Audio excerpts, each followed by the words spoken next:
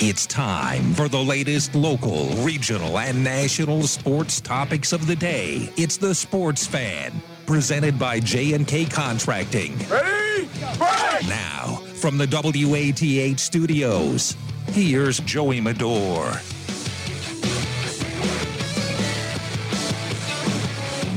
Live from the WATH studios, this is the Sports Fan, presented by J&K Contracting. 6:06 on the clock. We got a shorter show for you today because we got the Columbus Blue Jackets Network join coming on at 6:30. Joey Medor alongside Ross, Chris, and Andrew Allison. We got a packed house, and we have a very cool guest to open up the show here today. We have Aaron Portzline calling in. He writes for The Athletic. He's at A Portzline on Twitter. Aaron, how you doing today, my friend? I'm doing very well, thanks. Thanks for having me. Yeah, absolutely. And Aaron, just to start off, we're a Columbus Blue Jackets affiliate down here in Athens, have a lot of fans in the area. And just to start off, kind of a rocky season. It's had its ups and downs. What is your, overall outlook as we head into, the kind of the final stretch here? Well, I think, I think most people came into the season with fairly, I don't want to speak for every fan, but fairly low expectations. I think people realized that this was going to be a rebuilding year or a restart of the organization, as they like to say. The franchise puts it that way.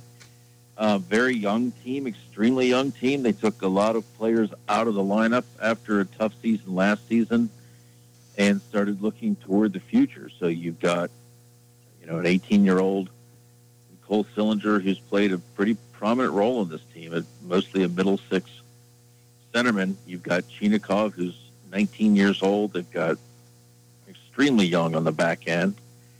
And beyond just them being young, you've got players in new roles. Elvis Merzlikins, the goaltender, his first crack is a number one starting goaltender. There's been some rocky stretches for sure, but I think most people, they've kept their head above 500, which I think for most people is above what they were expecting. I think a lot of people thought this was one of the 5 worst teams in the league, or would be when the season started, and they've had I think they've opened some eyes a little bit in a lot of different parts of their roster. Aaron, thanks for joining us. The Blue Jackets head into New York tonight to take on those Islanders. What are some of the keys to this game for this matchup? Yeah, you know what? I think for the Blue Jackets, you're looking at a team that, kind of limping toward the end here. A team that's obviously relies really heavily on Zach Werenski on defense. He's out tonight. His second game he'll miss now with a head injury. Boone Jenner, a guy they lean on, just as heavily as they do Werenski on the back end. That's how much they need Jenner up front, and he's out as well with a back injury. So this is an uphill battle. They knew it would be coming down the home stretch. They're not going to rush either of those guys. So, I think they're going to need something special on both ends of the ice. I think the Islanders are having a rough season too. The Islanders can move ahead of the Blue Jackets in the overall standings with the win tonight, for what that's worth. Not that much, unless you're looking forward to the draft already. But it's a couple teams that have been, kind of hanging in there. I think the Islanders' season is disappointing. The Blue Jackets' season would be encouraging, but they're two very similar teams kind of playing out the string here in 2022. Aaron, what is you talked about they're kind of limping towards the finish line there. What's the feeling around the organization as the season comes to a close? Is it kind of, all right, let's get these guys that are injured and banged up some rest, get these younger, I guess if there's anyone else left that's younger that still needs playing experience that hasn't already this season, get them playing experience, or is it now we're still going to try to treat this as if we were trying to make a playoff push? Yeah, well, knowing these guys, and this is kind of to their detriment, they try to win every game full bore 100%. Now, there's the thinking that they should be rebuilding, which means they should be one of the 2 or 3 worst teams and get a great player in the draft. They're probably going to be picking middle of the first round. But, there's going to be some interesting stories to watch the rest of the way. they're not going to take their foot off the pedal by any stretch. They're going to be, I think, super patient with Jenner and Werenski and their injuries. There's really no reason for Jenner to hurry back and play 5 games if his back isn't 100%, maybe 110% if that's even possible. Werenski, if he has a concussion, no one is saying that, but maybe you give him 2-3 extra days than you normally would, just as a precaution. Again, these games, I don't want to say they don't matter, because when you're selling tickets to something, it matters, but you got to be smart with what the true meaning of these games are. But there's at least a player coming that is really good news for the Blue Jackets. Kent Johnson, who's a sophomore at Michigan. The Wolverines are in the Frozen Four next week in Boston. Whenever they lose or whenever they win at all, look for him to be in Columbus just a couple of days later, and he is part of the great wave, the great talent wave that this franchise is expecting over the next couple of years. Guys that are really going to, they hope, lift them into the next realm. So Kent Johnson from Michigan should be here. That's going to be a story to watch as this season unfolds. And how does he compare, to a guy like Werenski who came from Michigan? He also he went to Cleveland, though, Werenski did, instead of coming straight to Columbus. But how does, Correct, where they're at in their, I guess, progression of their career and talent, where was he at compared to where Z was when he came to Cleveland in 2016? Yeah, and I'd have to go back and look at this, but they drafted Johnson after his freshman season at Michigan, and he's built upon that this year. Those guys want to win it all at Michigan, one of the great recruiting classes ever. Werenski came to Columbus, as you said, played with Cleveland. Those guys, the monsters, were the AAA team, the AHL team, were really good, and in fact won the Calder Trophy that year. And said he was a part of that. It was a great experience for him. Cleveland not in the same sort of cut this year. So the other thing too is when Werenski came here and played 10 games back then, the first year of his contract would have been engaged, and so he would have had only 2 years left on his entry. Johnson is a year older, and so the moment he signs his contract, he burns the first year of his entry-level deal. So it doesn't matter how many games he plays in the NHL. It doesn't matter if he plays in Cleveland. He will burn the first year the minute he signs. So there's really no reason to delay his NHL arrival. They did that with Werenski to let him play pro without having it count toward his entry-level deal. It's a little bit different. Aaron, we got one coming in from one of our listeners, Nathan. Thank you, Nathan. Is the minimal return the Blue Jackets got in the Max Domi trade indicative of the franchise knowing they wouldn't be able to retain him this coming offseason? No, I think it's more of a reflection on how the league sees Domi right now. Unfortunately, I was a little surprised by how low the level of interest was and what they were able to get in return for him. I don't think there was any. We're talking about these players coming in for the Blue Jackets. They've got to make room for these guys. And Domi was not going to be back next year. I don't know how he felt about that, but the team was not interested in bringing him back next season. He's a UFA. He was on the move. I thought they'd at least get a second round or a third round pick for that. They ended up getting a prospect who was a third round pick just this last year. So I guess that's fairly similar, a player that they've seen, defenseman in Boston College, Aiden Reshik. So yeah, I don't think there was any issue with the Blue Jackets wanting to keep Domi and not being able to. They were pretty clear, without saying so publicly, that he is not a player that they really had a keen interest in keeping. Because again, Johnson's coming in, that's a top 6 player. Kirill Marchenko's coming in. And I think you're going to see some changes this summer. I think they're going to try to be extremely active on the trade front this summer. Still some changes to come. And then kind of keeping with the offseason here, I think the biggest question on everyone's mind is when is Jarmo and Patrick Laine going to get together and try to hash out a contract extension? If that's still something on the table, is there any news on that front that you have?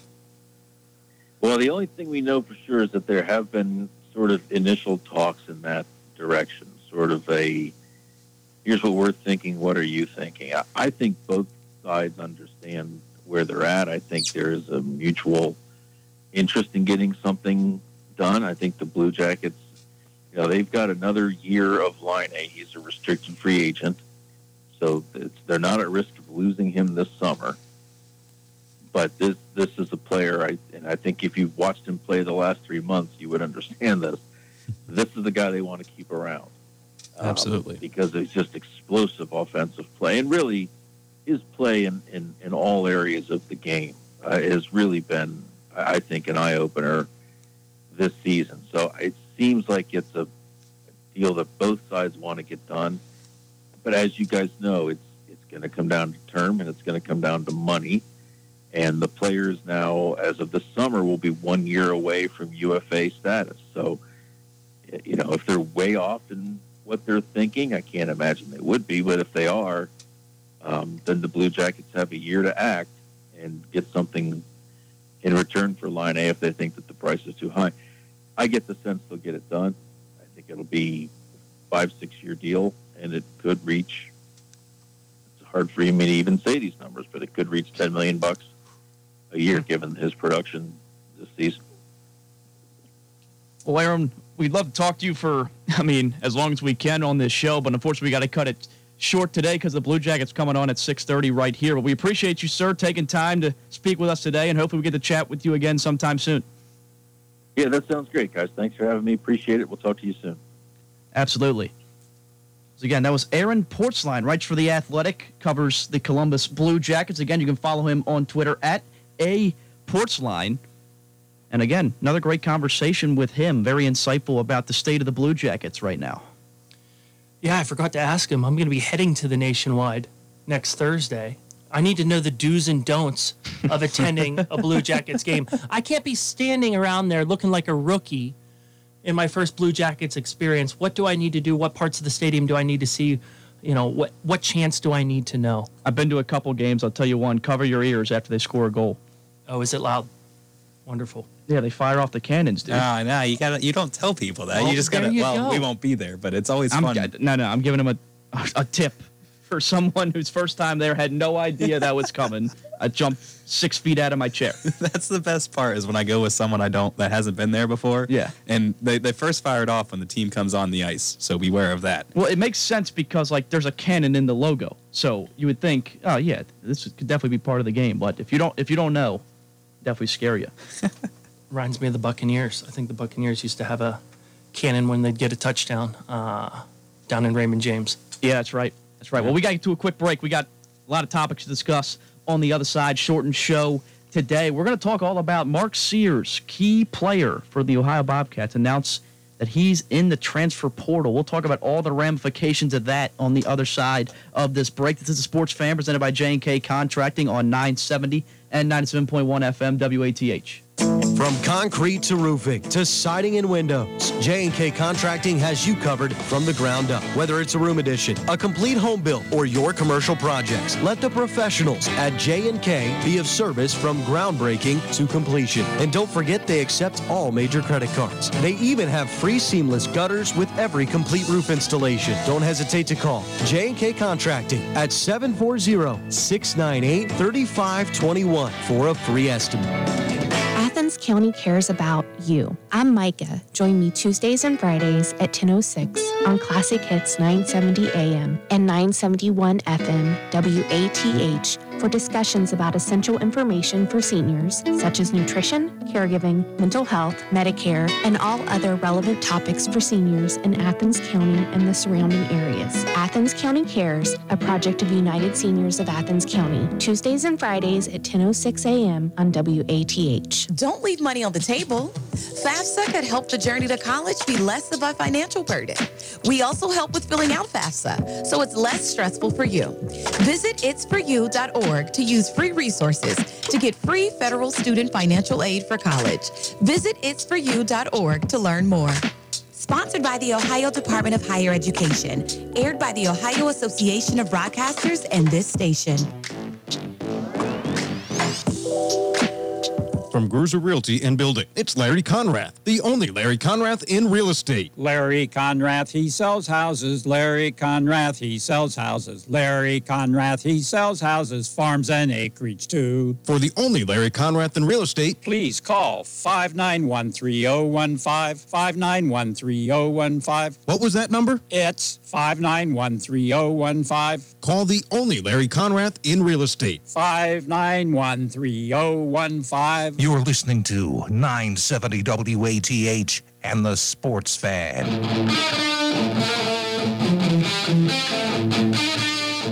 Big news coming out of the camp for Ohio men's basketball. First team All-MAC player who averaged over 20.5 points per game last year. Mark Sears announces he's entering the transfer portal. Obviously, the news earlier this week was that other top scorer Ben Vanderplas is also entering the transfer portal. It's a tough week if you're a Bobcat fan, losing two of the top contributors.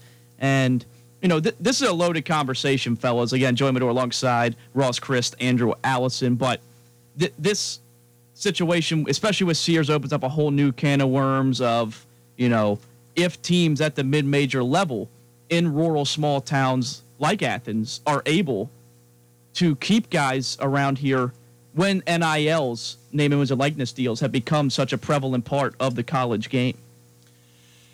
Well, you look what happened with Carter coming back. So he came from a bigger school to a smaller town with his transfer window. So we'll see how this one plays out. I think time will tell how it works. But, yeah, you're probably onto something with the business side of it with the NIL. I mean, being in a major market, something like that. But one thing you said is it's done, and it made it sound like it is done and dusted. They just entered the portal. They're not done yet. Sure. Who knows? They could come back.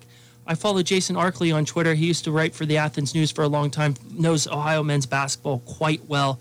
And he did say BVP is built a little bit differently. He could very much be in the convo next year playing some basketball. But Mark Sears, what a player. Excellent. Scores, does everything you want, plays the whole entire game. Barely comes off. You know, he does a lot for Jeff Bowles out there. He's a big, big loss. And if you lose both of these guys next season, I would have to say the Bobcats are in a little bit of trouble unless they have some studs coming up that I don't currently know about. But these two guys obviously get it done for them day in, day out, and they get a ton of minutes for that coach.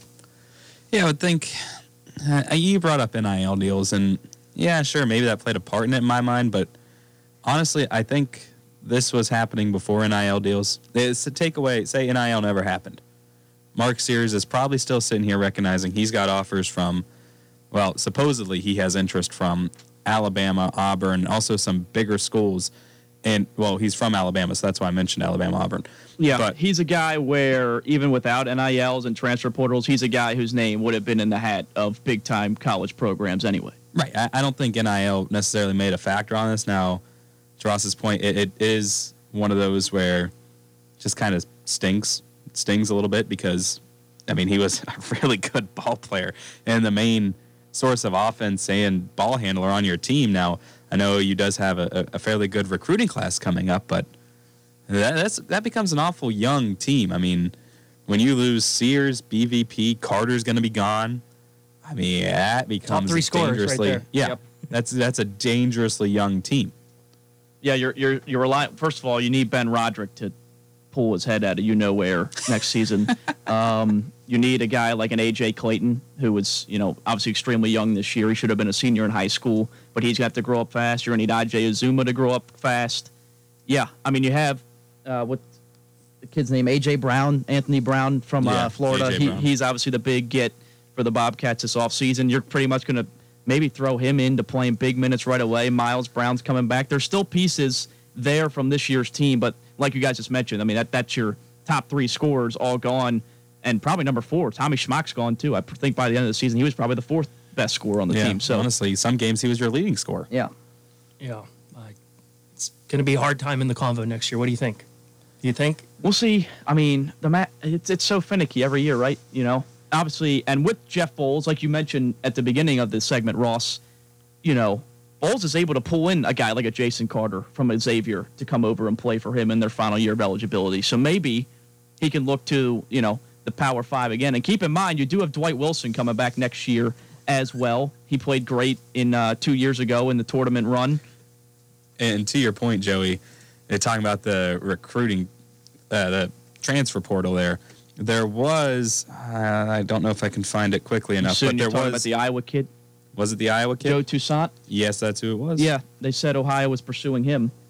So we'll see. I mean, there's some other D1 teams on that list. Xavier, Cincinnati, Ohio. Seems to be a lot of teams in the general area, though. Rhode Island, Florida Gulf Coast. So some mid-majors in the hat for Joe Toussaint. I mean, he was kind of an odd man out of Iowa this year because the rise of Keegan Murray, who's what do you think would be the third pick in the draft, guys? Probably.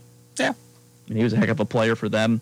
So he's in the name of he's in the name of guys that Ohio might be trying to get next year. But and let's not forget, he could go D2 again. Try to find another Tommy Schmock. That's true. Tommy Schmock came from Findlay after playing 4 years there. I love Tommy Schmock. He was one of my favorite players this year. He comes out, you got a 3-point threat, great on defense, hustles, knows his role on that team, can also play the point. He was just an all-around good player. If you had 5 of him, I think you win most of your games. He was a really, really good player, a really good pickup. Good work by Bulls to find him down at the D2 level. Yeah, absolutely. And again, just to reiterate, Mark Sears and the transfer portal, along with Ben Vanderplas, we'll see how that plays out in the upcoming weeks. We discussed this. We both think that they're going to be looking at getting some Power 5 offers along the way. Again, we have a shorter show. 6:30, the Blue Jackets are coming on. Another subject I wanted to touch on just a little bit before we closed off the program today. How about the retirement of Bruce Arians, boys? Todd Bowles will take over the head coaching duties. Obviously, still have Byron Leftwich running the offense, but man, that's something that struck me as interesting. Ross actually texted it to me last night, and I couldn't believe it when I read it. But interesting development down there in Tampa for obviously Tom Brady a few weeks ago stole the headlines coming out of retirement. Now another one for the Bucs with Arians retiring and entering, I think, a front office role. Yeah. Yeah, he's going to be moving upstairs, but the big talk on Twitter today, the big buzz around the NFL, did Brady have anything to do with it? Mm-hmm. The conspiracy theorists out there, and I just don't buy that. I just think this is a guy who's won the big game. He's getting old. The rigors of coaching have decided that he wants to move to the front office in a more relaxed role. Todd Bowles, obviously a very capable coach. He's coached before at the head coach level, so they're going to get him. They keep Byron Leftwich. They get Tom Brady coming back. I don't really think this changes much down in Tampa. I think they're still the front runners right now coming out of the NFC. Anywhere Tom Brady is playing football, they're the front runners in my mind. And to your point, like you said, kind of an older guy was Arians. He had already retired once. He retired, then came out of the booth. After Pittsburgh, right? When he was Arizona. But there was rumors coming out of Pittsburgh that Pittsburgh said he sort of retired. Then he moved on to Indianapolis, where he took over for Pagino. But there was some rumors swirling around even in his Pittsburgh days about the word retirement, and that was about a dozen years ago. So hats off to him for a great career, 3 good seasons down there, bringing them a Super Bowl. He'll do fine in the front office. Absolutely. They're putting him in the Ring of Honor, actually. That's all the time we have for you today. Thank you, Andrew and Ross, joining me on the Sports Fan. I'm Joe Medor signing off. Got the Blue Jackets versus the Islanders. Puck drops at 7. Pregame coming up next, right here on 970 WATH. We'll see you tomorrow.